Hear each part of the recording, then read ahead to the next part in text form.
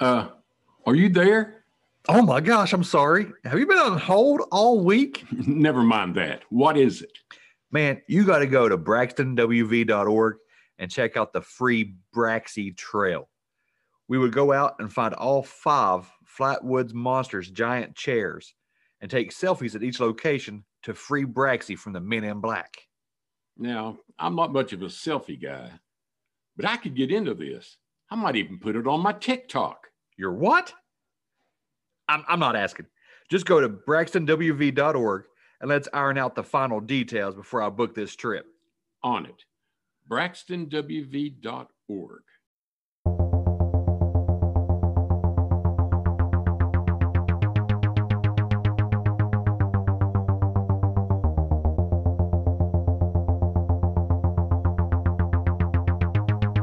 When he turned his back from shoulder to shoulder, it looked like as wide as the tailgate of a truck. And just darkness, literal darkness, just came like all over, just all over me except where I was standing. This thing let out the most blood-curdling, mind-blowing, spine-tingling scream that you've ever heard in your life, and it cut through me like a knife. And I knew that they were going to take me. I just knew it. And then the next thing I can remember is being levitated. Well, when I look in there, I see 2 big eyes staring back at me. Hello and welcome. You're listening to the Bump Podcast, a place for the believers of the unexplained, monsters, and paranormal. Join us, and we'll go face to face with what goes bump in the night.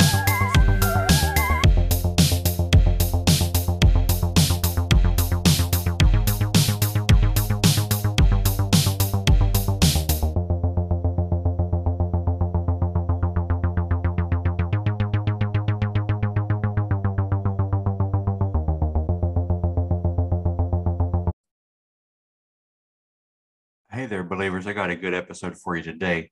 I'm bringing on Brian Clary. He's the founder, if I'm not mistaken, and lead investigator for Spectral Research and Investigation here in West Virginia. He's a wealth of knowledge. He's got tons of stuff to talk about. He's going to give us some more insight onto the whole world of paranormal investigations. And I just can't wait to get into it with him. He was supposed to come on with Teresa, but she had something come up. So maybe we can get her to come on the show later. But for right now, we're ready to talk to Brian. All right. I'm not going to go too much more in detail about what we're going to talk about. I'll let Brian do all that. So just hold on 1 second. We'll get him on here. Okay. Hello, my name is Brian Clary. I am the founder of Spectral Research and Investigation in Huntington, West Virginia. We are a fairly new organization, although my co-founder and myself, Teresa Racer, we both have somewhere close to 20 years each in terms of paranormal investigation and research strategies and things like that. We created SRI during COVID when all that broke out, and we were just sitting around doing nothing at that point. And you were basically told that you couldn't do anything. So you were thinking about all the things you wanted to do. Well, one of the things that I'd been wanting to do for many, many years after starting kind of working with paranormal investigations at an early age, I started right around 15 or 16 years old with my dad. And we had kind of done a few little things here and there. Couple tours up at the West Virginia Pen, 1 or 2 times up at Trans-Allegheny, if memory serves me. We kind of got our start doing that. I know I grew up at a time where paranormal investigation was kind of getting hot. At that point, early 2000s, you were starting to see paranormal television kind of break out. You were starting to see the original old, I'm trying to think of the name of it. It was Most Haunted. It was on Travel Channel for many years. Then you had Ghost Hunters came out right around 2003, 2004. Ghost Adventures came out right around the same time, if memory serves me. So we were kind of getting our start at that point. And we had kind of run our own little group, Kiowa Paranormal, for a little while. And it was very difficult because what we wanted to do was kind of fold into an existing group or try to get our feet underneath us with another existing group, because it's so hard to get to the contacts and stuff like that to go into these different locations. And it was very difficult at that time. There were several major groups here in West Virginia at that time because it was popular at that point. And there were a lot of groups that were available, but when it came to like trying to crack into them, it was kind of difficult to kind of work your way into a rotation or into any kind of relationship with them. So we kind of did our own thing for a while. And then eventually it just got to be a point where we just kind of did our own thing. And then eventually we just kind of backed off. And I remember being out of the loop with it for quite a few years. But then at the same time, the thought process was always there that if I got the situation right, and if I had to position myself in accordingly, I was going to try to form my own group. And I wanted to form my own group based off of same principles of historical research and scientific background that I had put so much faith in at an early age. And that's when SRI came about of the equation. It was like, hey, okay, now's the time I'm going to do this. So now the next step was to try to find who I could work with. Well, I came across a conversation with Teresa Racer. And she had a background with Huntington Paranormal Research and Investigation. And I think their organization, like so many, they got to a point where membership just wasn't as active as they once were. Family issues and things of that nature kind of got in the way, and they kind of folded accordingly as well. Teresa was looking at the same time I was to kind of get a group going. We kind of found each other, kind of started working together, and then SRI was born at that point. When it comes to like the core principles or the core ideas of what I'm trying to do with SRI, it is to foundationally look at the scientific and historical research background of our field, because that is the most important thing about our field, because we live in such a scrutinized atmosphere that if you are not careful and if you are not taking the proper steps to make sure that you are doing everything within your power to make sure you're giving as much good information and good background to your clients or to the general public, it's easy enough to become a laughingstock. Yeah. We know that. We see some of these guys on TV that make complete asses of themselves on there, like acting like they're being attacked and stuff like that all the time. And you know that it's made for television. Mm-hmm. And it's very hard to get over that scrutiny of that, because these guys are so famous at what they do that you're almost automatically looped in with those same guys. Now, I don't act like I've been attacked and stuff like that. I don't act like I've been possessed. That's just not my thing. That's some folks on TV. That's their side. That's not mine. But we like to go about it through the background information of looking through it as a historical researcher and as a scientific researcher. My background is in historical research. I am currently finishing up my master's in history. I am a trained historian, and I'm getting ready to start my PhD in the spring. So that is where my kind of strength is. And that's one of the first things that we, and Teresa and myself both do, is we really put a heavy emphasis in looking at the backgrounds of any location that we go to. We try and find as much evidence, whether it be along with what the client or the homeowner or the business owner or what have you thinks. We try to provide as much good, solid evidence as we can based off of that notion. And also, when we get in there and we physically start looking at the location, we try to find anything that we can find in terms of what could be a possible solution to the problem. Is there high EMF in the home? Is there black mold in the walls? Is there anything like that that could be causing an issue first? If we can isolate those things out and say with 100% certainty, or at least close to as we possibly can, and we say that we cannot find anything like that, then there is a very good chance that what we have could be paranormal. So that's kind of how Teresa and I created SRI. That was kind of our mission statement. And that's kind of where we are objectively kind of looking at this point. We've not been doing it. We've here in the past, I would say 4 or 5 months, we've really seen our activity level start building up.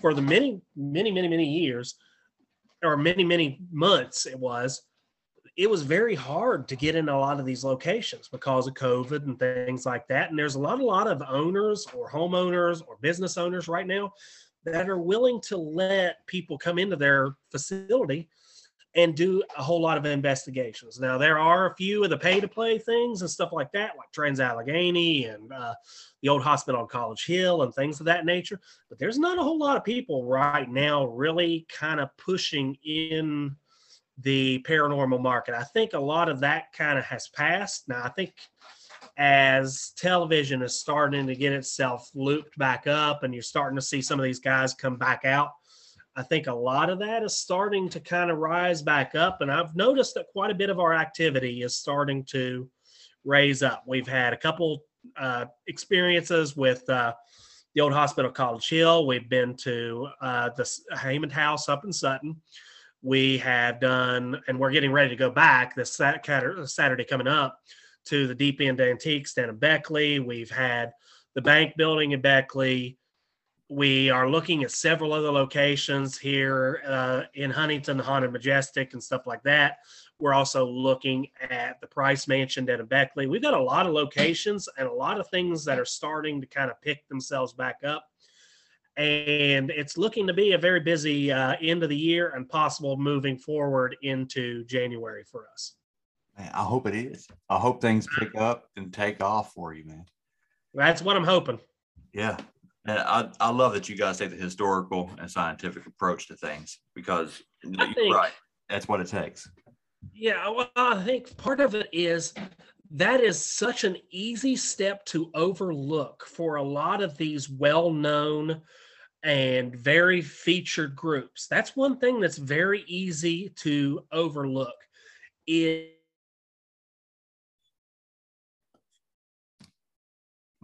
lost sound on you for a second.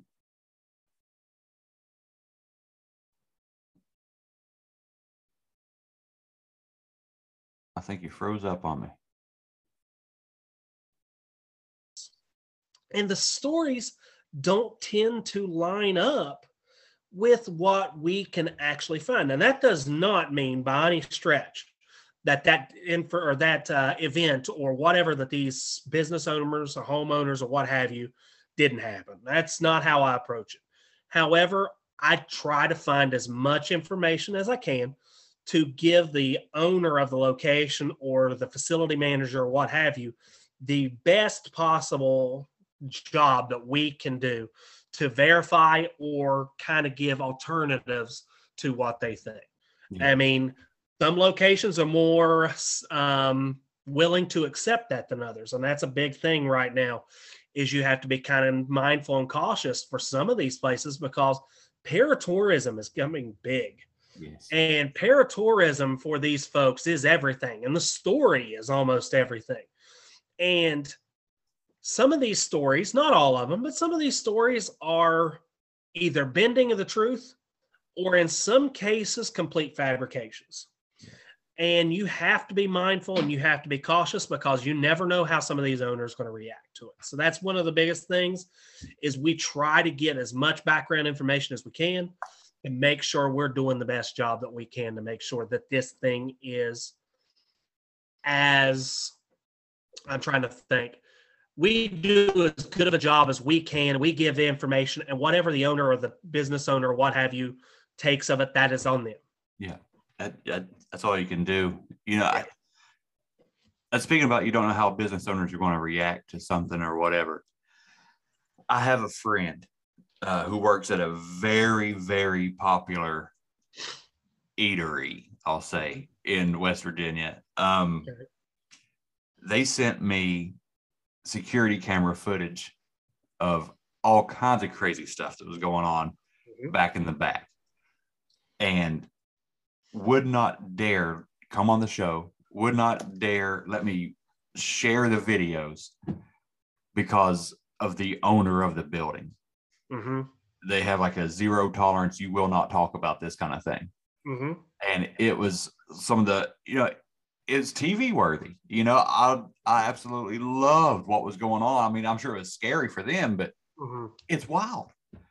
But sworn to secrecy, man. There is one of the locations we're getting ready to come up to down in Beckley area. The property is a multi-facility. And one of the properties or one of the businesses on the location has, from what I understand, completely forbid any employees from talking about some of the events that happen. And it's like a zero tolerance from what I understand. Now, I could be 100% wrong. This could be all stories made up or whatever. But what I've heard from numerous people is that if you mention this kind of stuff to the owners of the facility, they will fire you. Yep. And it's interesting how that goes. It really is. Yeah, it is. It is. So, you said you got started with you and your dad, right? Mm-hmm. Have you guys just grown up with this kind of stuff? Like it's just been a part of your life, or was there something that happened that spurred you guys to want to look into it? Well, give me just a moment. I'm turning something off. What I will say is, and I can't speak for everything that he has involved with it, but what I can tell you from my side is that I always tell this to everyone. I don't consider myself any kind of a psychic or anything like that. I have a very mixed reaction when anyone tells me there's a psychic, and that is not meant to be disparaging for anybody at all. Right. I just am very much more of the wanting to make sure everything's in a row before I kind of jump to that point. Not to say that I haven't worked with psychics before, because I have.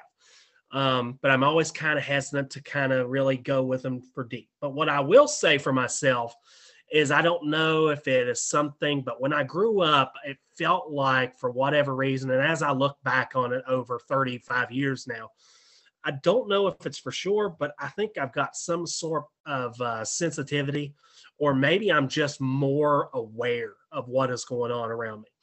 But I remember growing up, maybe when I was about 4 or 5, we lived pretty close to where I live now. There is an old parsonage that's attached to an old church. It was just a little 2-floor house that was attached to this old church, and we used to rent it when I was a kid. And I remember even as a little kid seeing things that didn't make 100% sense, things like doors shutting with no real, and even as a little kid, you can kind of get an idea of maybe the wind's blowing or something like that. I can maybe see that, but there really just didn't seem to be any kind of explanation for it. Well, fast forward several years, and I remember being in elementary school at one point, and my dad actually lived just up the road from where we are now. And he lived in a rental. It was a old school camper trailer that somebody had kind of converted over into like a mobile home. And it had been there since, I believe, the mid-'60s. So it'd been there for quite a while. And he lived there. And at this point, my parents had been divorced, and I was actually living with my grandparents. But I remember I used to go up and spend time with him on the weekends and things like that. And he lived in this trailer for, I want to say, a couple years. And from the earliest point of me going up there, I remember just thinking to myself, there was something kind of off about it. I remember being able to, and he had it set up to where you had a kitchen, you had a sitting room, you had the hallway that comes down through, and there's kind of like a cut that you could, I guess, call a bedroom. And it was just kind of built in. And then it went on past the bathroom and into his bedroom in the back. And I remember sitting in there and sleeping in there at night, and always remember like looking up at different times and like seeing like a figure or a shadow or something like that going up and down the hallway. Didn't pay a whole lot of attention of it. I knew there was something going on, but I really didn't. I guess I just, at that time, I wasn't really keyed in the way I am now. But then I remember one really kind of spooky event that I really kind of held on to for very many years is I am sitting in the TV room area, and it's one night, it's late at night. I think he has already went to bed because he has to go to work the next morning, whatever. And I think it's a weekend for me, so I'm just kind of watching TV, couldn't sleep. And I'm watching TV, and I remember he used to have these flags that covered the windows. It was one of those campers that had the big windows at the end that it covered the whole thing. And I remember he used to have flags up that he covered the windows with as like blinds. And one night I'm sitting there and I'm watching TV, and it's really late. And I remember hearing like a tap, tap, tap, tap, tap, tap, tap on the window. And I'm like, what? Because I thought to myself, well, is that a woodpecker or something like that? But it's night. So, and woodpeckers are not nocturnal animals. So that was kind of that equation. But the other part of it was that it was tapping on glass. Mm-hmm. And I was like, this is not a wood tap. This is a straight glass tap. And I at that point, I'm like scared to death because there's no way I'm looking out that window. Right. But I knew with 100% certainty there was something on the other side of that flag that I could not see or I didn't want to see at the time. Shortly after this, I think it's within a month or two of it, I remember I had to go, and I was in elementary school at the time. And it was social studies fair day. Now here I am going for my PhD in history. Right. But I remember it was social studies fair day, and he and I had spent several days working on a project on a Civil War battle at Chickamauga, Tennessee. So we had done all this stuff, and we were getting ready for social studies fair day. And I remember standing at the back door, brushing my teeth, getting ready for the day, getting my backpack and all that stuff together. And I remember looking out the back window, and it had one of those little diamond-shaped windows in the back door. And the house looked down on the Ohio River bank. And the people that owned the property had a lot of junk trucks and junk cars and stuff like that down on the property. And I remember looking down, and I remember seeing this guy. And he was wearing like a black heavy canvas black jacket, and like dark brown canvas work pants, and he was wearing like a black hat. And I was watching him, and he was kind of like hobbling around on the riverbank, and I was like, what is this dude doing? And I watched him kind of jumping in and out behind cars and stuff, and I hollered at Dad. I said, hey, there is somebody down here on the river. And he asked me to describe this guy. Well, I described him, and Dad, I saw this look on his face of like, oh, okay. So later on that day, we talked, what I remember was to the property owners. And the property owners indicated to us that shortly, back in the 60s or early 70s, there was a young man who had gotten drunk on the railroad tracks and passed out really close to the house. Fell asleep on the railroad tracks, and train went by and cut his feet off. Dad had mentioned that at one night before, and this was before we found out that story, but he had mentioned that one night he got out of the shower, and there's this man standing in the bathroom looking in the doorway at him when he opened the shower curtain with no feet. So that's one big kind of event that I think kind of started cueing us this direction. I think it's a mixture of personal experiences for over many years. I remember shortly after my great-grandmother died, back in, I believe it was 98 or 99. I can't remember for certain. But I remember going over, and we were in the process of trying to figure out what to do with the home, going through the property, cleaning out the estate and so on, trying to figure out what to do with all that. I remember going over because it was a really hot day during the summer, and we were supposed to go over there and open the windows upstairs to let the heat out because the electric was off in the house at the time. I remember going up the stairs and just coming up to the top of the stairs and looking, and there's this old rocking chair there. And I swore for a few seconds, I stood there and looked, and there was my great-grandmother sitting in that chair.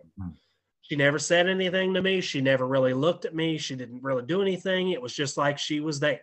saw her for a few seconds, and then she just kind of faded away. So I think it's a mixture of a lot of personal experiences, but also I think the timing for us was a big thing, because at the same time that a lot of these experiences, or shortly after a lot of these experiences, the paranormal television revolution really began. And a lot of those shows came out from like the 99, 2000 to the 2004 was like the heyday of when everything was coming out and really strengthening up. And I think those two things together kind of led us down that path. Awesome.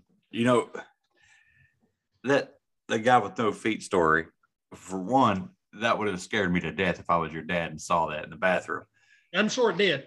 But for two, I thought for a second there you were going to tell me a Bigfoot story. You know, something was tapping on the glass, and you go down there and you see this guy in a black coat and dark pants hobbling around. I was like, oh no, he saw Bigfoot on the Ohio River. I can't say I've seen that yet. Now, my dad is a huge Bigfoot person. That is his thing. He loves it.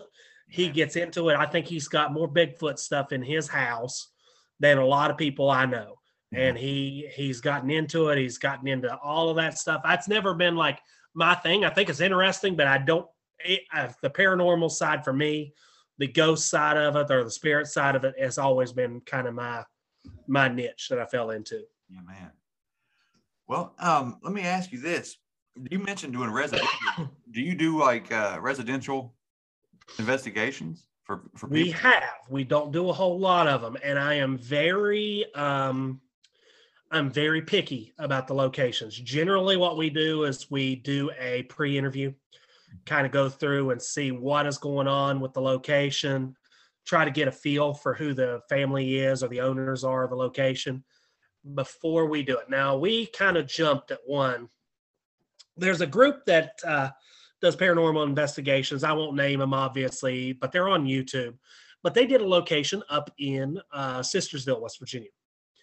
And the owners of the property saw a post that Teresa and I had made on Facebook one day about looking for locations. Well, the owner got a hold of me. The owners kind of indicated some of the things that they thought were going on. Things like possible demonic stuff, possible harmful situations and stuff like that. So we talked to them, and then we finally agreed. We said we would come up and check it out. And it took us a couple of weeks to kind of get up there. But when we did, a lot of the issues, and I'm not trying to cast dispersions upon the family because that's not what it is. I mean, but one of the things that I noticed from a very early point is a lot of the problems, I believe, that's not to say that there isn't any paranormal activity going on there at all. But a lot of the issues I found in that location can be very, very much scientifically proven. Mm-hmm. We went through and did an EMF sweep of the house, and I saw EMF levels in the house that I have never seen in any location that I have ever been in almost 20 years. And they were high everywhere. It wasn't just that they were high near a router or an electric box or anything like that. They were high throughout the home. I'm talking about levels that are so high that they register on the harmful / dangerous side for most general electricians in the United States. And we were going through this home, and it's like, I thought to myself, it's no wonder you all are having such a rough time in this home, because if you are living here, and I remember that the wife very rarely gets to get a chance to get out because they only have one car and the husband goes to work a lot. They're not able to get out of the home very often. It's going to be very, very, very difficult on you long term if you're getting swamped with EMF like that. Same thing with the daughter. I was checking out, and the daughter had indicated some problems and stuff like that as well. And even where the daughter slept at the head of her bed, where her head would have laid on a pillow, the EMF levels were so high that if you are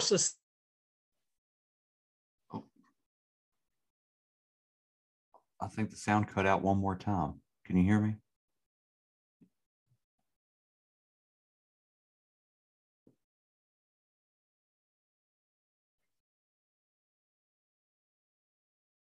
I'm not saying, like I said, that they don't have any paranormal activity up there. I think that, yes. Hey, the audio cut out for a second. It completely froze up on me. Right after you said she laid her head on the pillow, it went quiet. So wherever the little girl laid her head on her pillow, the EMF levels were so high at that point that it's no wonder, especially if you have any kind of EMF sensitivity, and there's some talk that EMF sensitivity may be a genetic trait. If you are sensitive to that at all, it's no wonder that you're feeling like you're being followed, you're being watched, that there's this harmful entity in the home that is out to get you. Yeah. It would be very easy for you to mistake that that environmental factor. Even like the home, there were power lines that went straight over the home, and even in the yard. When you went out and you took an EMF detector out in the yard and you're looking 20 foot, 25 feet up in the air, and you're still getting high EMF levels that are in the dangerous load, it's no wonder. So I'm cautious with a lot of residential facilities. Now, we do them on occasion. We've got one, I think, coming up in the Cabin Creek area, not in the distant future.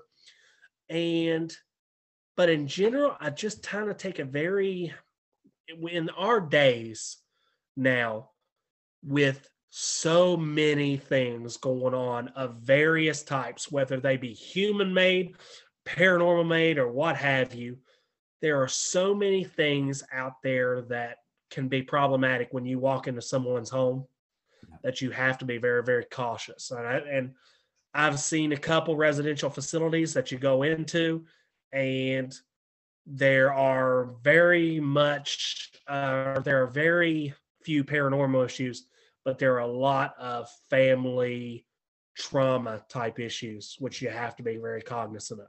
Yeah. I talked to another investigator just a week or so ago, and he was talking about they go so far as to try to talk to them about, family mental health issues, prescription medications, stuff like that, just to try to get a big picture of what else may be going on, So that's why I wanted to ask about residential, because that could be a slippery slope, and I'm glad that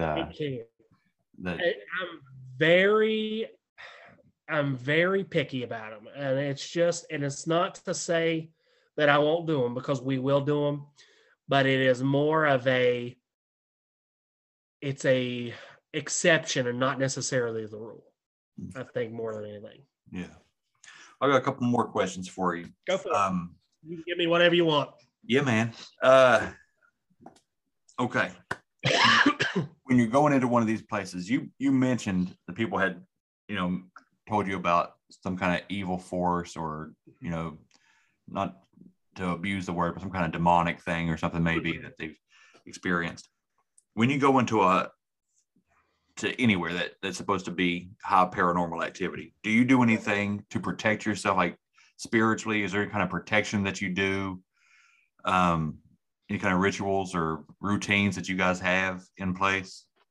I know that in the past, and I don't do this very often because I don't do that with any kind of regularity, but I do have a little bit of Micmac Native American heritage in my family tree, and I am familiar with different Native American smudging rituals, and I have done them on the past. I did them to a family that we had that had some issues. We did that a little bit. I'm familiar with it. I don't do it a ton. Usually the biggest thing that I find, or the most important thing that I do to try to protect myself and others, is to come about it, or to conduct ourselves with a manner of respect in these locations. I don't go in there screaming at the ghosts, expecting to get results. I don't go in there arguing or trying to really try to push the boundaries. I'm very hesitant to do that, because I've seen it go too wrong too often for a lot of investigators. We try, unless it's an absolute last resort, we very, very rarely are provocative. So we try to just be mindful. We try to be respectful of anything that is possibly in the location. We also try to keep an open mind. And if we're being told that by physical or audio or visual means that get out of a location, we generally do so. Good deal. Good deal.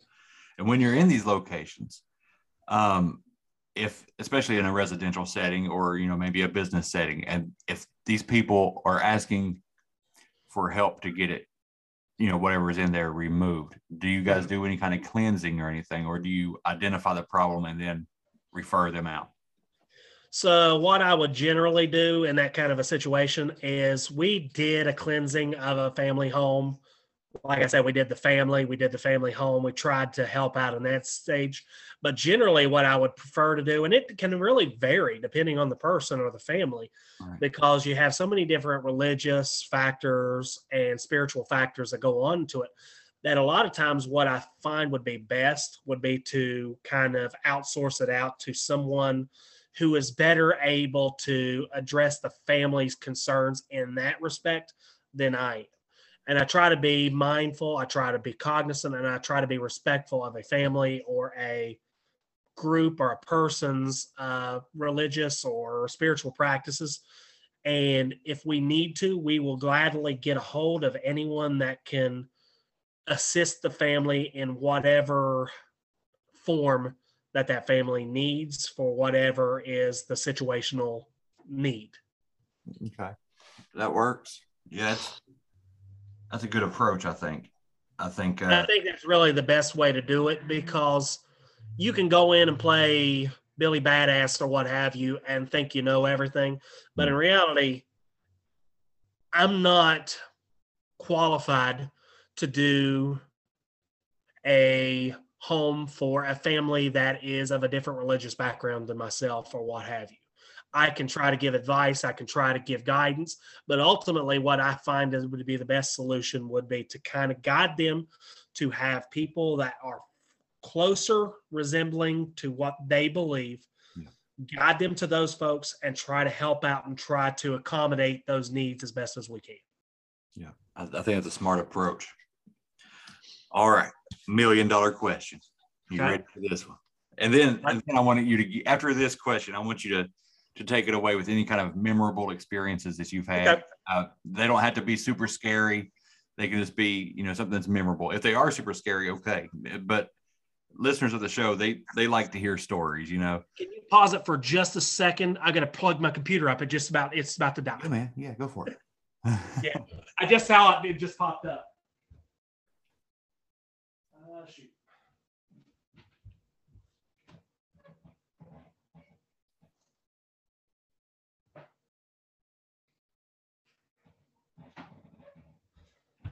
Sorry about that. I just happened to see it. It just popped up and said 2%. I was like, oh, I better plug it in. Oh, no, you're good, man. I use this thing for all my grad school work, and I don't think to plug it in all the time. All right. Okay. I'm good for it now. All right, brother. All right. Question is. Okay. And I'm not trying to put you on the spot. Just. All right. What do you think that these entities, these ghosts, spirits, whatever you want to call them, what are they? And how are we around them or them around us?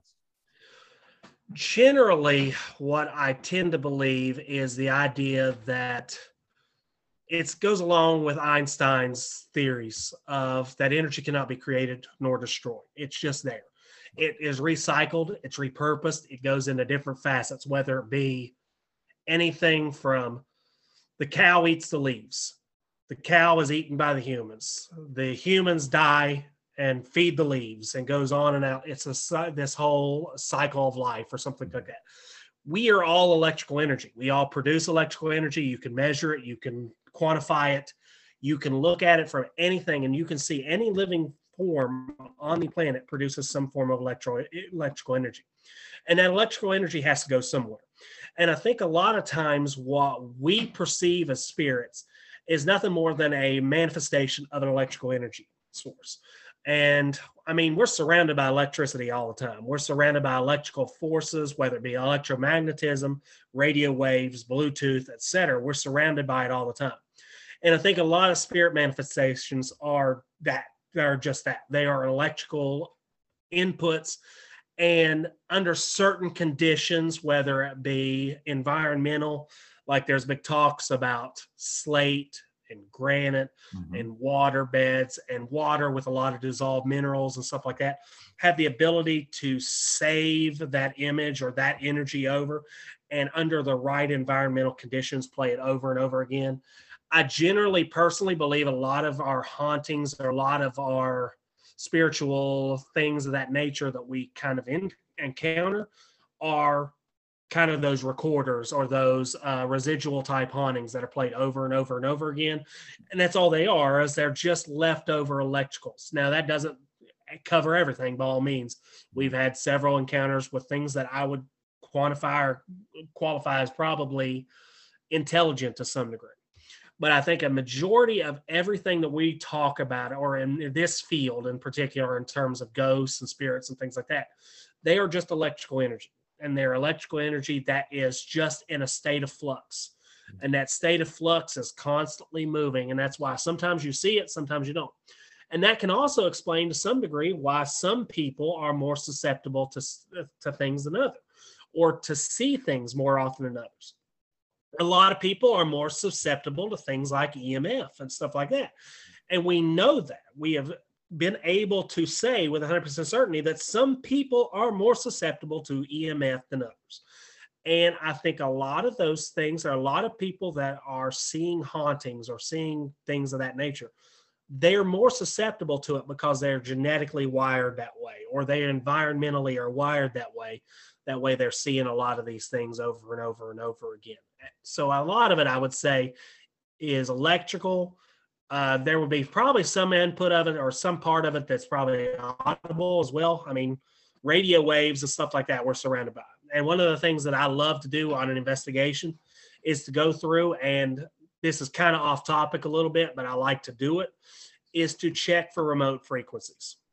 And when I'm talking about that, I'm talking about remote controlled apparatuses within a location, because there are some indications that spirits have an ability to adjust the remote frequencies or the RF frequencies in a location, because all it is electromagnetism. Right. And that allows me to say, okay, there's something possibly here, but what is it? Well, one of the things I use fairly commonly is an RF detector. And I'll go through a location. It's the same thing you can pick up at Harbor Freight for like $15 or $20. And you go around and look for anywhere where you might get an RF frequency. I love to do that because I have seen in the past places try to swindle you, especially if they are trying to protect their story of a location being haunted.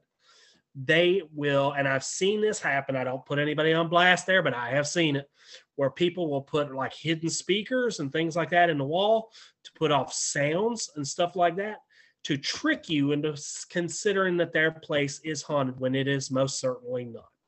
I've seen it far too often, and I'm not the only one within the field that has observed that. So I'm kind of that's one of the first things I always do, is kind of go through a location and see if those RF frequencies are there. What are they? Are they a hidden router box? Are they internet waves? Are they Bluetooth or what have you? Because those things can give you a lot of clues to the environment. And if you can take those things out of the equation and say that those aren't there, then maybe you have something. And maybe that is something to further pursue. Wow. You know, I shouldn't put it past anybody to try to hoax something like that, but it still shocks me when I hear it that people do that stuff, man. You got to think right where, when we're talking about now, especially with paratourism getting so big, yeah, there is so much emphasis on the story and protecting the story that a lot of people will take very drastic steps to make sure that that story stays the way it is, and people come out of their location satisfied, so they don't freak out and say no more. Yeah. They make sure that get the people in and out of that location because they have so much money and time invested in it, and that's what it is. Wow. Blowing the lid off of the hoaxers on here. I love it. I've seen it happen. I've seen it, and I've talked to other investigators across in the field around the nation, and some folks that I've talked to over around the world that have been into this and have seen this thing happen. And it's like, if you think about it, a lot of these places that do these pay-to-play locations where you go in, you rent the building for the night, you go in, you stay in the location, and then you go about your business in the morning. A lot of those places do haunted houses. Yeah. And around the holidays to make sure they're getting that extra income. Yeah. It's very easy to leave that material or that equipment in the building hidden that you already need for that location for that specific job. Man, that's kind of dirty, but yeah, I get it. It's money. Yeah, it's business, but That's what it is now. But misleading people, that's wrong, man.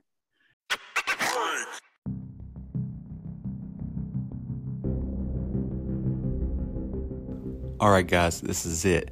I know I talk about Squatch survival gear every episode, okay? Me and Chris, we're good buddies. He runs the place, Squatch survival gear. He's Army veteran. It's 100% veteran owned. It's out of Texas. Every component of everything they make is made in America, okay? I want to let you know that. I also want to let you know that this week they have a special Black Friday promotion for Black Friday and Cyber Monday. If you use their promo code Bigfoot BFCM for Black Friday, Cyber Monday, Bigfoot BFCM, you can save 15% on everything site-wide. That's an unreal deal. All right. I use their pack. I use the Rock Ape. I'm a veteran. I had packs given to me while I was in the military, issued to me. I've bought packs. There is nothing that I've ever used that compares to what they have. And maybe you're not an outdoors person, but somebody is. So think about Christmas. This is the time to do it. So go to squatchsurvivalgear.com. Check out what they got. Use promo code BigfootBFCM. And you can thank me later. Okay, talk to me. Tell me, for the audience here, what are some of your most memorable experiences? Okay.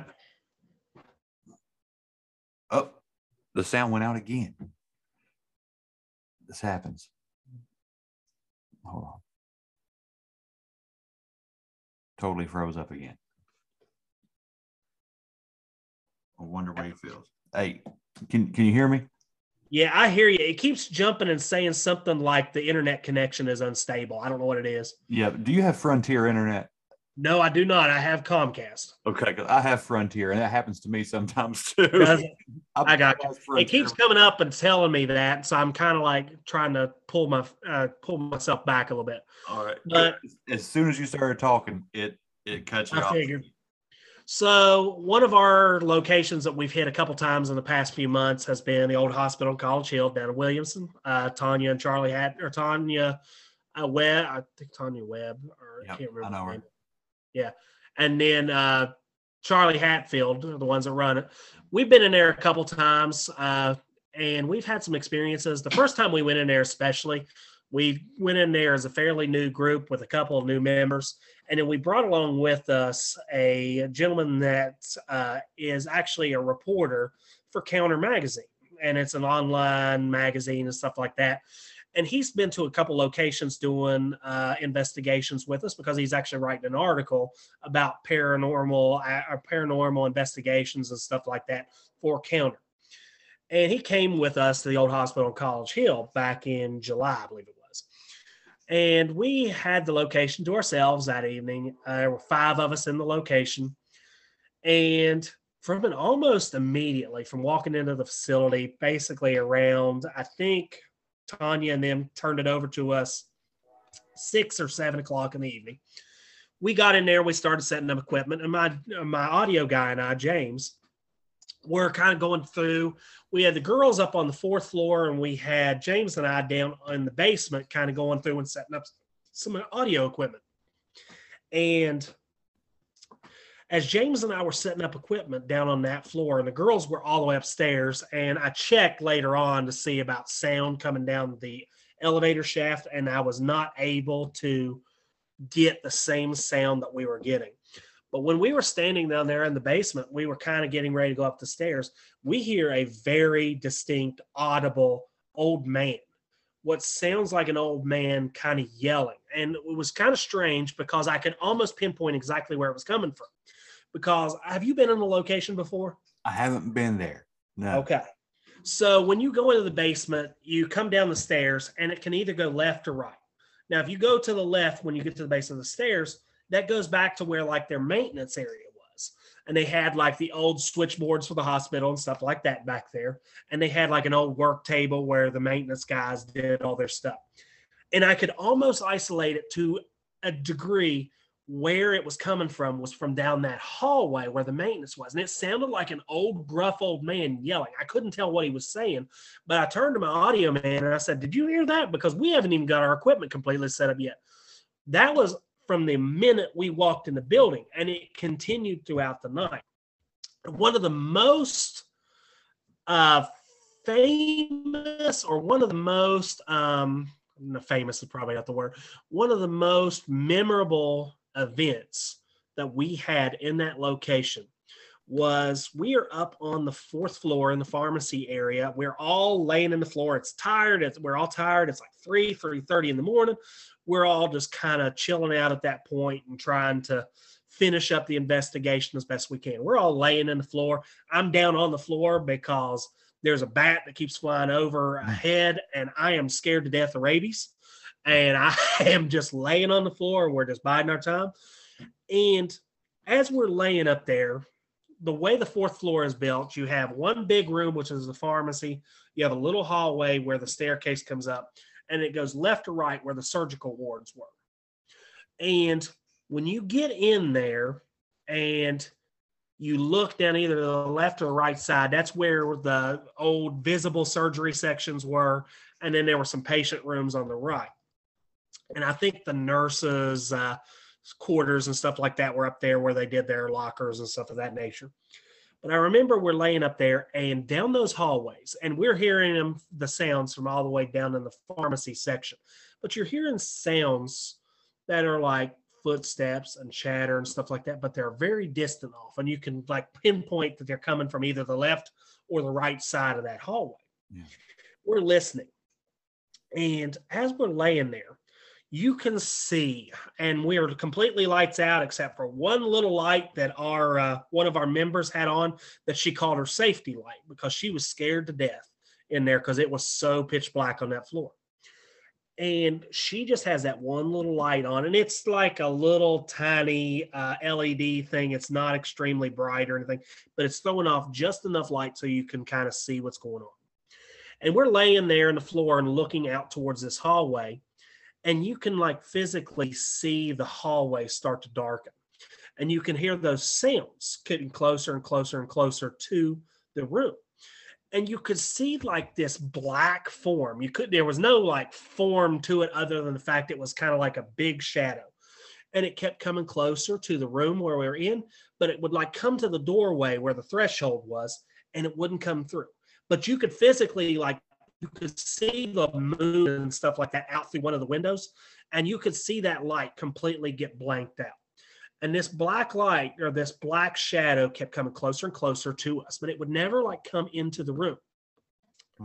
And we're just kind of laying up there, and you can see all this going on. And then all of a sudden the sounds start really getting close. And there's like this physical, you can almost like feel it. There's this push of energy, and this push of energy, like it felt, and the way we kind of talked about it and described it, it felt as like whatever it was, like bull rushed up to that doorway. And you could like feel like this like push of cold air come into the room. And it's with us, that's the reporter. He's like, "Come on, I want you to scare me." First big mistake. Yeah. Well, Zach is laying there on the floor, and he's laying kind of up in front of me, and I'm over against the wall, and then my audio man's to my right. And then we have the two girls, Teresa and Bree, are to the left. And we're all laying back against the wall, and we feel like this like push towards the door. About that time, in the dark, and it's pitch black in that doorway, mind you, Zach and I both at the same time react to what looks like, it starts out very faint, but it looks like a orange or pinkish light that starts to raise, it starts to like pulse in. And it's right there next to these double doors that are going into the pharmacy, but you can actually physically see like this light start to strengthen. And it actually took the shape of a head. Oh, wow. And he and I both saw it at the same time, and there were no features on it. You couldn't see anything, but it looked like somebody peeked around the door and looked at us. And I remember Zach, like, he's not been doing this very often. He's kind of new to this field. He like crab walks over myself and James, our audio man, back against the wall to get close to us because this thing just showed itself to him. And it showed me, and it kind of startled me. I was like, I wasn't expecting that. So that is one really memorable thing that we had happen at location. And it's something that was almost revolutionary in the fact that I had never seen anything like that show up. And it was there, and it seemed like it got its reaction that it wanted. Like, okay, I scared you, I'm gone. And it just faded out to nothing. Then just shortly after that, we're all kind of like coming down off this moment because everyone at that point, we're all tired. It's all middle part of the morning. We're all tired. We're all like shaken up by what we had just seen. Yeah. We go downstairs to the second floor where the safe house area is. And we're getting our equipment set up, and we're getting ready to go back out and hit another one of the floors. And as I'm going out of the safe house area, I turn to go up the stairs to the third floor. As I turn, I hear a very distinct woman humming, and it is like right next to my ear. And I'm like, I turn around and I look for Teresa and Bree to make sure they're not humming, and they're in the safe house area still with the door shut. And I asked them, I was like, did either one of you all hum? And they said, no. That humming moved up the stairs, and I could hear it in the distance.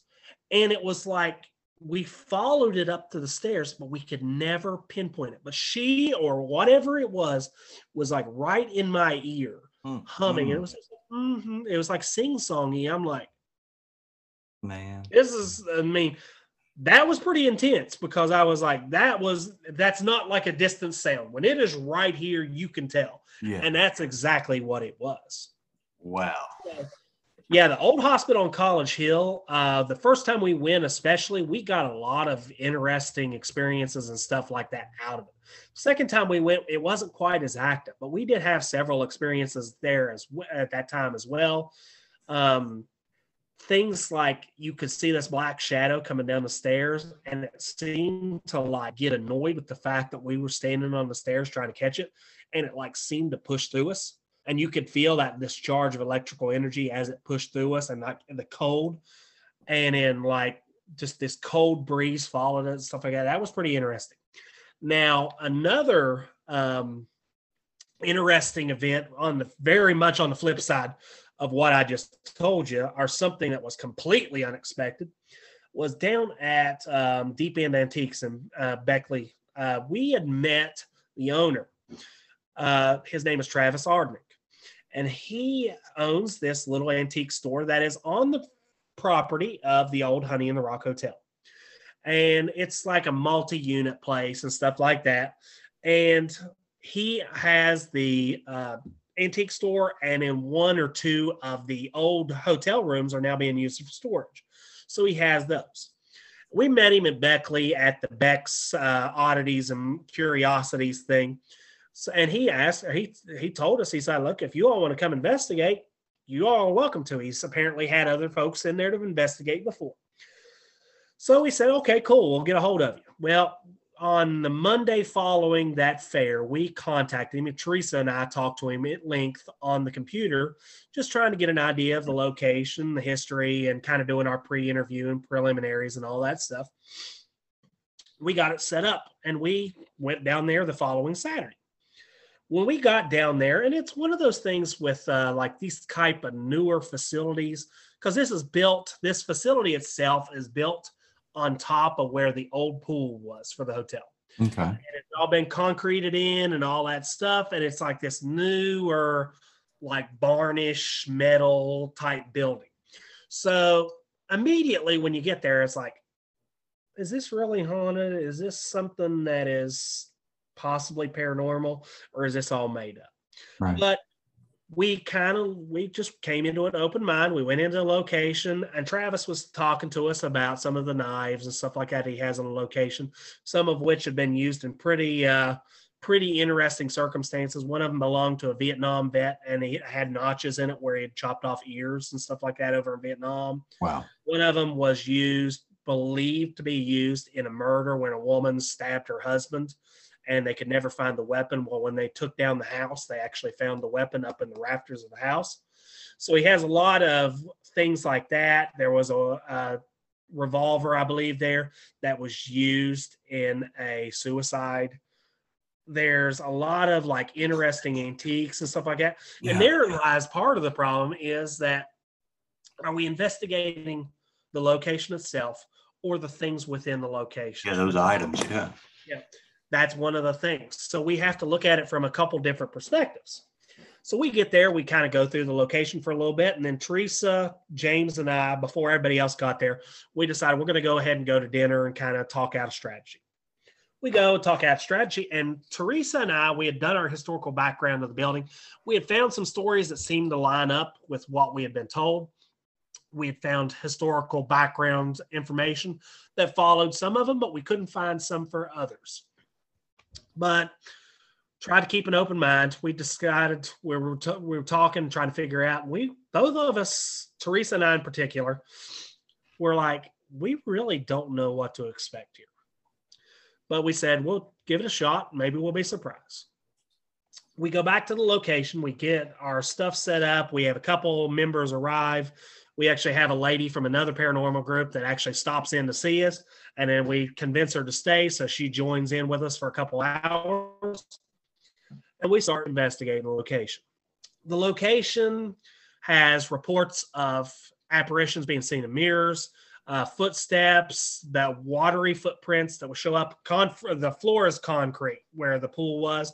And right along where the pool side was at that time, the owner had indicated that when he had opened the facility, there were watery footprints that would keep showing up with no real reason for it.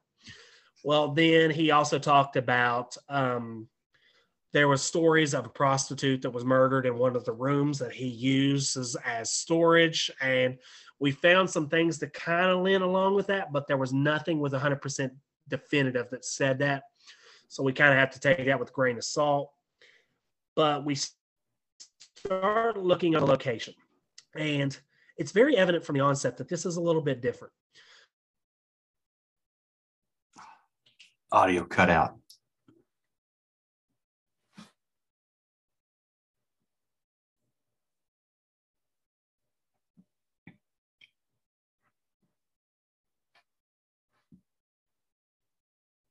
Wait till it comes back.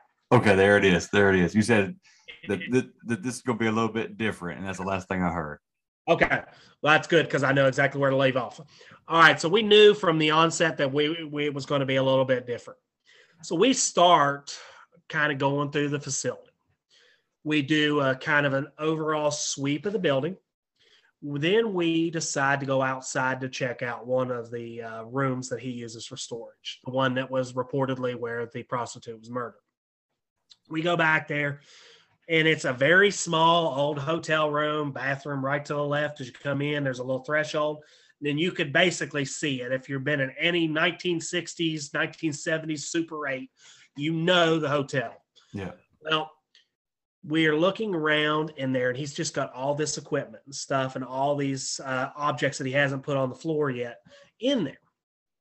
And start doing a sweep of the room. We sit down in the floor. We kind of start doing an EVP session. Nothing definitively starts happening. You got that eerie feeling and stuff like that, but nothing with 100% certainty. But then Travis comes out to us and he starts talking to us about the room. He starts seeing how we're doing. He was actually going to order us pizza. So he comes out there, he asks what we want, stuff like that, and we're cool. And he asks, have you all had any activity out here yet? We tell him, no, not really. He said, well, I'll tell you something to do. He says, when I leave this room, put the chain lock on. He said the reason why he told us that is because he in the past with his buddy, they have been in there and they took like a leaf blower and to the outside of the door to see if that chain would move. But that reportedly is that chain would start swinging when you're in there. And the room is fairly well tightened up. Even as being an old hotel room, it's still fairly well tightened up. It's very stagnant in there. Yeah. And he said they took a leaf blower outside the door to just kind of blow it to see if it would actually push that chain. Well, nothing would happen. So he tells us, put the chain on the door. Well, we're hearing some sounds and what sounds like a lady or something like that outside. So I'm like, okay, there's probably somebody walking along because it's on a major highway at that point. Go out. I'm standing on the outside of the door listening for this sound. There's a lot of cars and stuff, so I just kind of put that out of the back of my head. Then I turn around to come in the room. As I come in the room, we have our Ovilus and Echovox going on, one of our pieces of equipment. And on the Ovilus, it says, don't come in. And I'm like, oh, okay. So I come in. And I put that chain on the door like he told us to do. And put that chain on the door, and immediately it seems like the environment in that room changes. He tells us that the lady that has been reported to be in there is very, very aggressive. And when we put that chain on, like I said, I do not purport myself to be a psychic or anything like that. But when I go into the room, it's like visually, for whatever reason, I can see it inside of my head. It's not like I see it physically.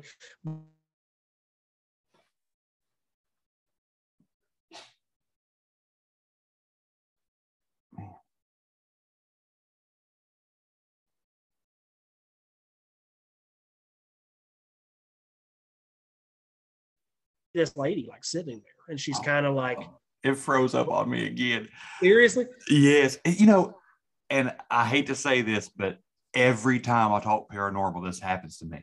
Does it? I can talk about anything. I can talk about aliens, Bigfoot, anything. It don't happen. It just don't happen. But when where did it leave off? Do you remember? You said that, like, visually in your mind, the room changed. Okay.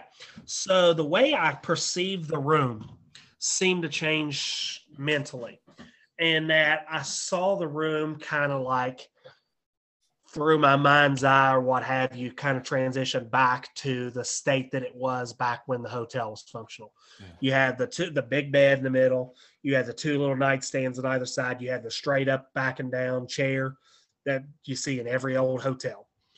And for whatever reason, I see like this lady sitting in this chair. And it seems like she's sitting there kind of like with her knees up and stuff like that, with her arms on her knees. And she's like, don't do this, or whatever. Like, it's like this moment or whatever that I'm seeing for whatever reason. Like I said, I can't 100% say that this was paranormal or not, but it was geared for the scenario. But I can see her saying, don't do this. And she's like rocking back and forth. And it's like she showed me this for any moment. Well, that was just the start of this night. And that honestly, for the biggest point, like shook me up, because I remember I was like sitting.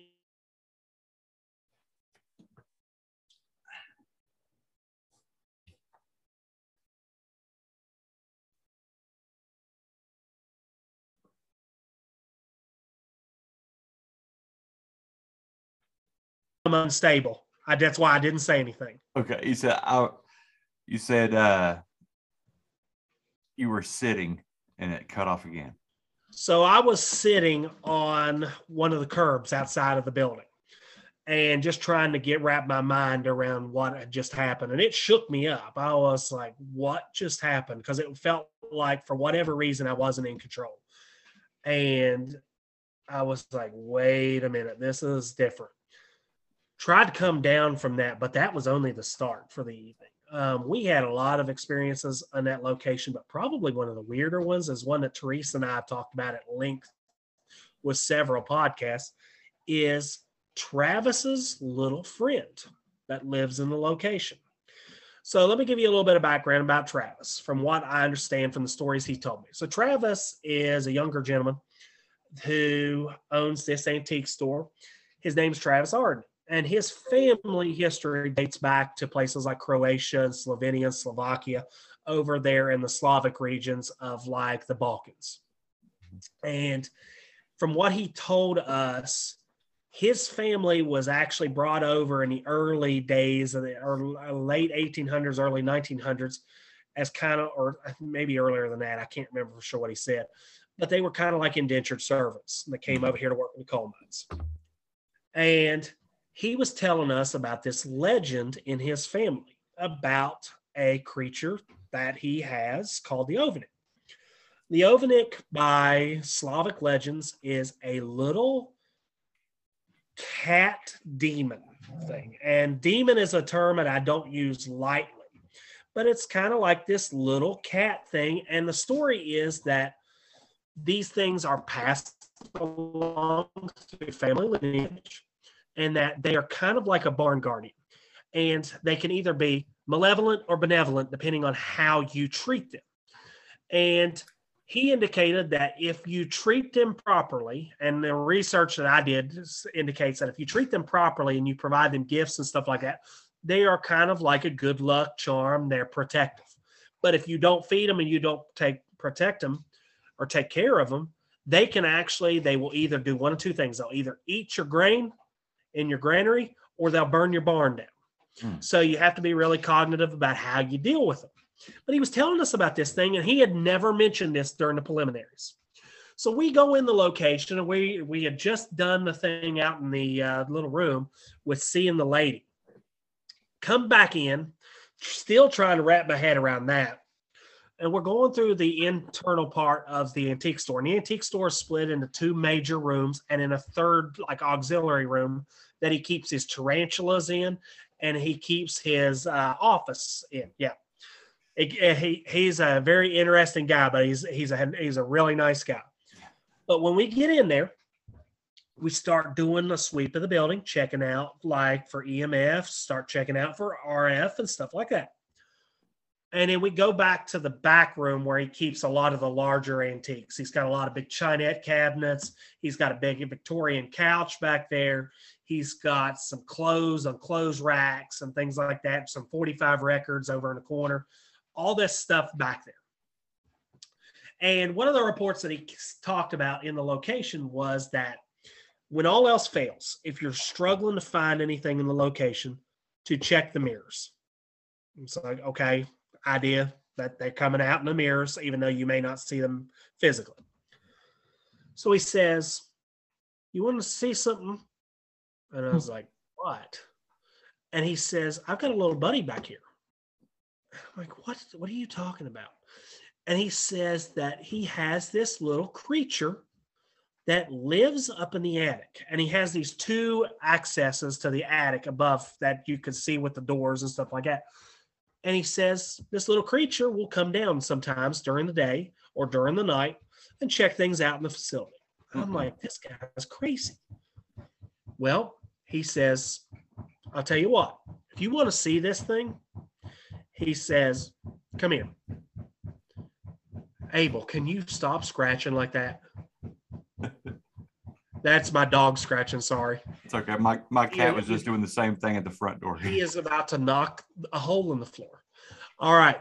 So he's telling us about this thing, and he said, if you want to see it, I'll show you how to see it. And he takes me, and he's got several old like bar style mirrors. And one of them is a big Victrola mirror. He puts me in front of this mirror. He grabs me and he takes me and he puts me in front of this mirror and stands me there. And he says, just wait here. At the same time, I have two of my members that are back in the same room, kind of working. They're going through and they're checking for cold spots. We've got a Kestrel and stuff like that, checking for cold spots.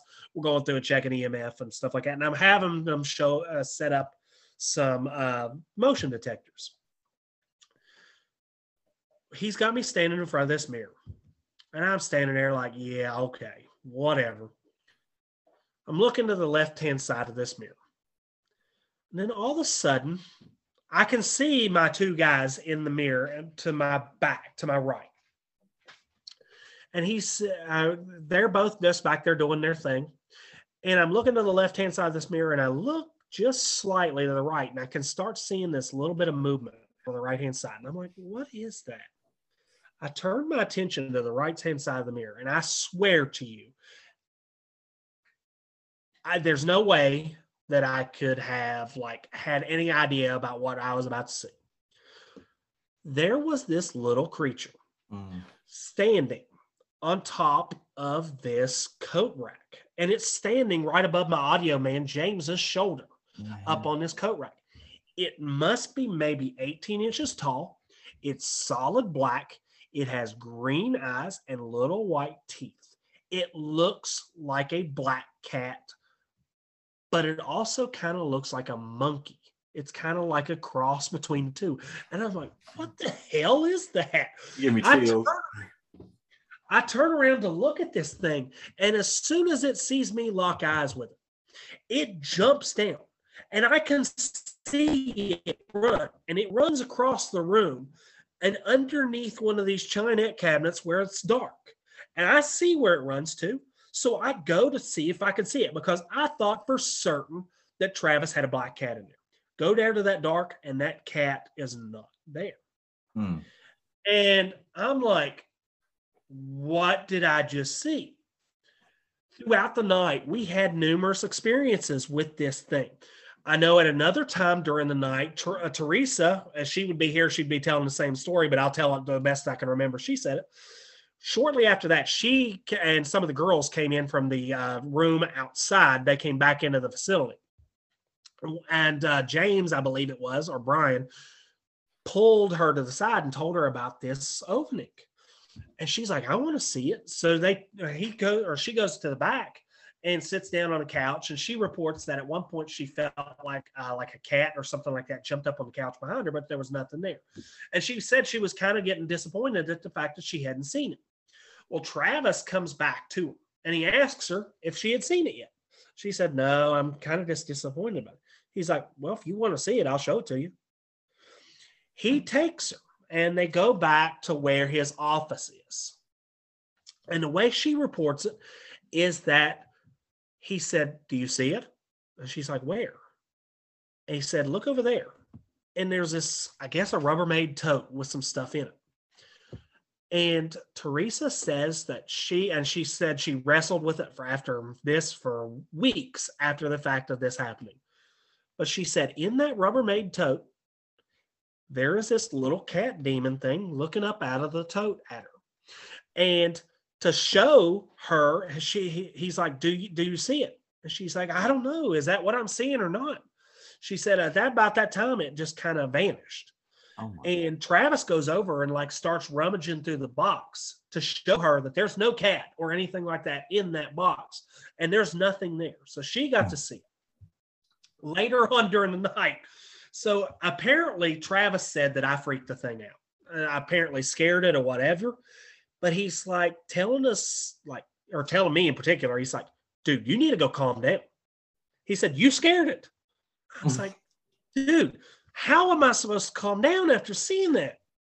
Well, I'd say, okay, I will do that. So we went out and we went back to the main room and we started kind of doing some sweeps in there and just kind of doing an EMF session or whatever in there.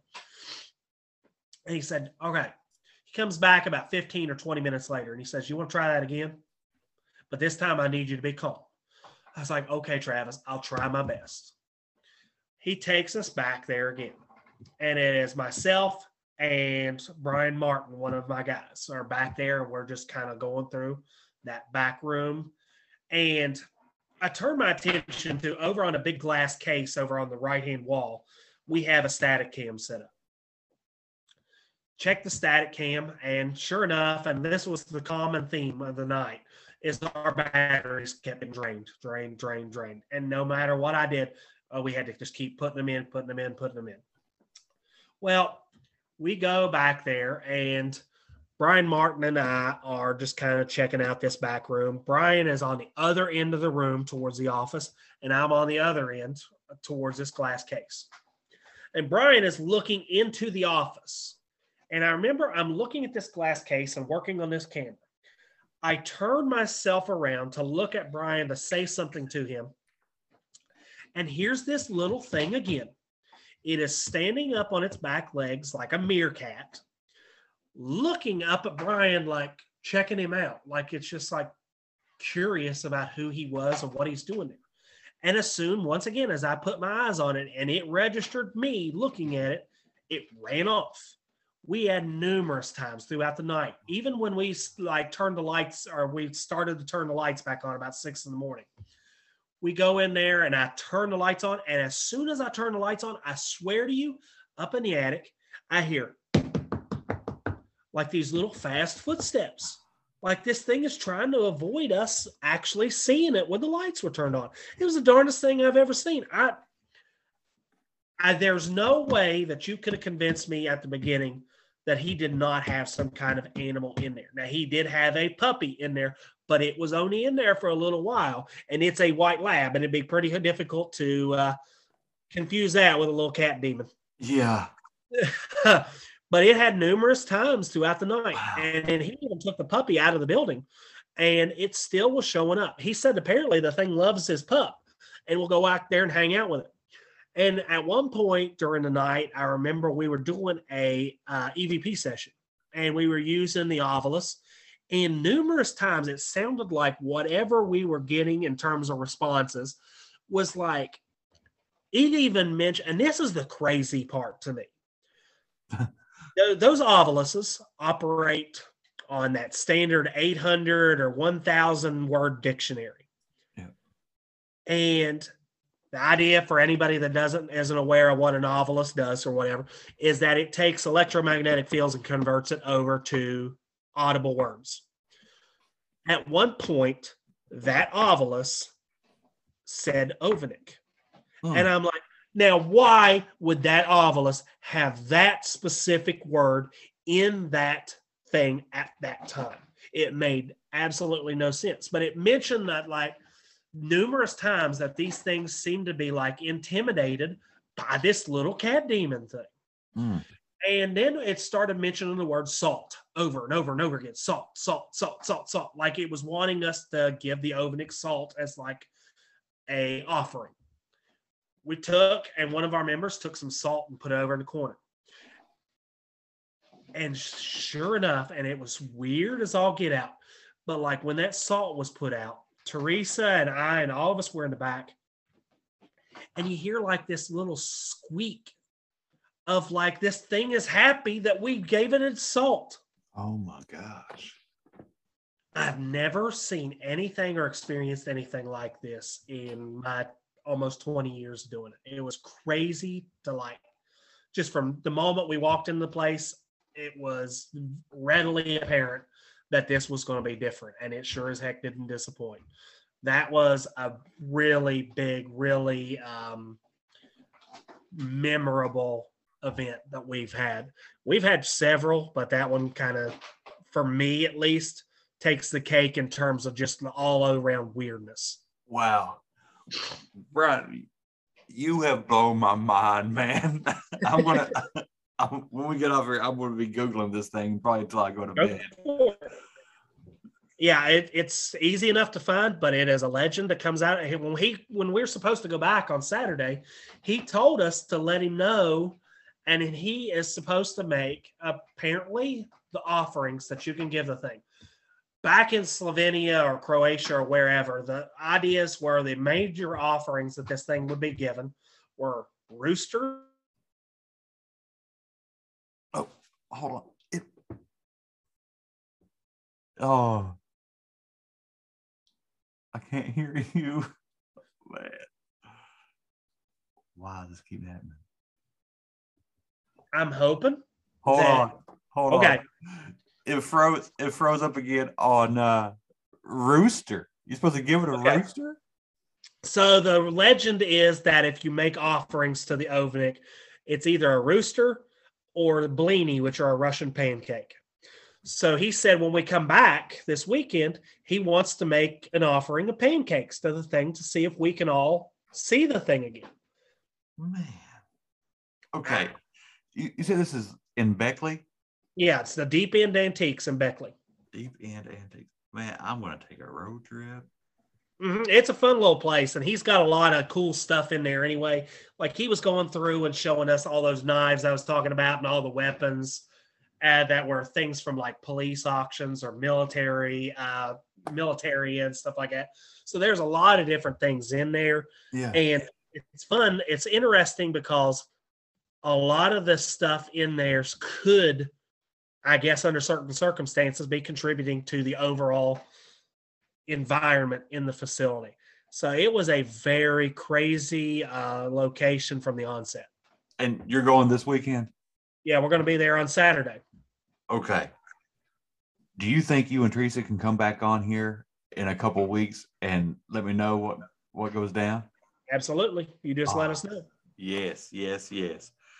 Man, I love it. Did you get this Ovinnik on any kind of camera?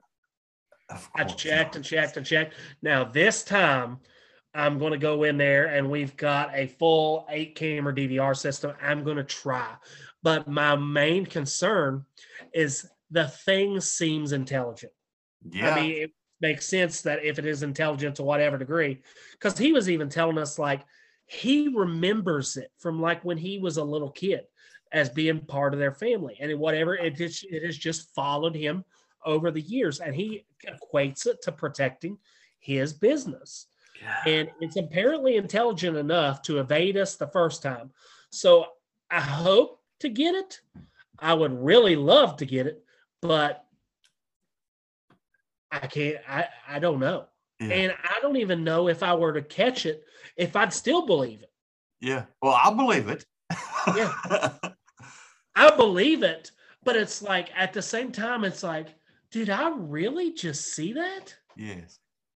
Man. Okay. Yeah. I love it. This rocked my world, man. Okay. I'm glad you liked it. Yeah. All right, Brian. I've had you on here for an hour and a half.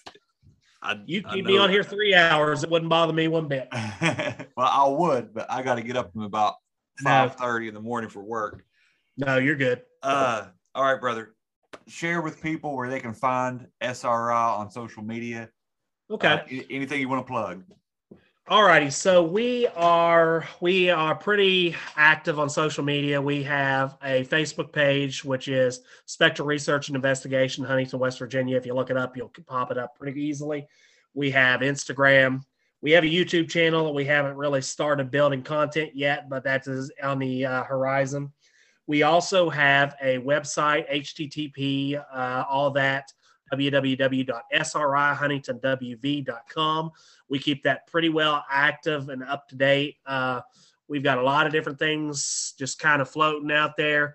But we are very active on that. If you want to get a hold of us, those are easy ways. We've got phone numbers. We've got emails and stuff like that. And one thing I will ask your listeners, if anybody in the state of West Virginia or in the tri-state area, Kentucky, West Virginia, Ohio, Tennessee, any of those areas within a short or like a radius, if they're interested in having investigative services, give us a shout, because that's one of the hardest things right now is trying to get locations kind of on the play. And that's the best thing we can do is if you get a hold of us, we can get back with you and maybe we can work out the logistics. We got a lot of things coming up, and I look forward to sharing more of it. You'll be able to see all of it as we go on. We will also probably on December 11th, we are going to be in Sutton back at the Heyman House. We are going to be doing a holiday banquet with the owner of the home, and we're going to be doing an investigation afterwards. We are going to be doing that live. So if you all want to follow us on there, we should be able to do that live stream throughout the night. We'll be on and off. So anybody wants to check us out is more welcome to do so. Awesome. I love it. Yeah, I do a lot of work with Braxton County. Okay. Yeah, so that works out great, man. The Heyman House, December 11th, live event. If you're up that way at that point, feel free to come and see us. Awesome, will do, man. If I can make it up there, I will. Okay. All right, Brian. Well, thank you very much for coming on, and I will shoot you a link to this as soon as it airs. Okay, as soon as I get it loaded up. Okay, sounds good. All right, brother. Have a good night. You too, buddy. Appreciate it. Thank you. Bye. Bye. All right, that's it for this week, guys. I hope you enjoyed listening to the show. If you just have to have more content, you can go to patreon.com/thebumpodcast and subscribe and be a patron. You got more and more content on there every week. So I hope you enjoy that. To catch up on past episodes, go to thebumppodcast.com, click the episode tab, and it'll take you to any episode you want to listen to. Also, if you want to be on the show, I would love to have you on. Share your story with us. Go to thebumppodcast.com, click the holler at me button, and holler at me. Send me an email, thebumppodcast@gmail.com, and I'll get you on as fast as we can. All right, again, thanks for listening. I love you guys. Until next time, don't stop believing.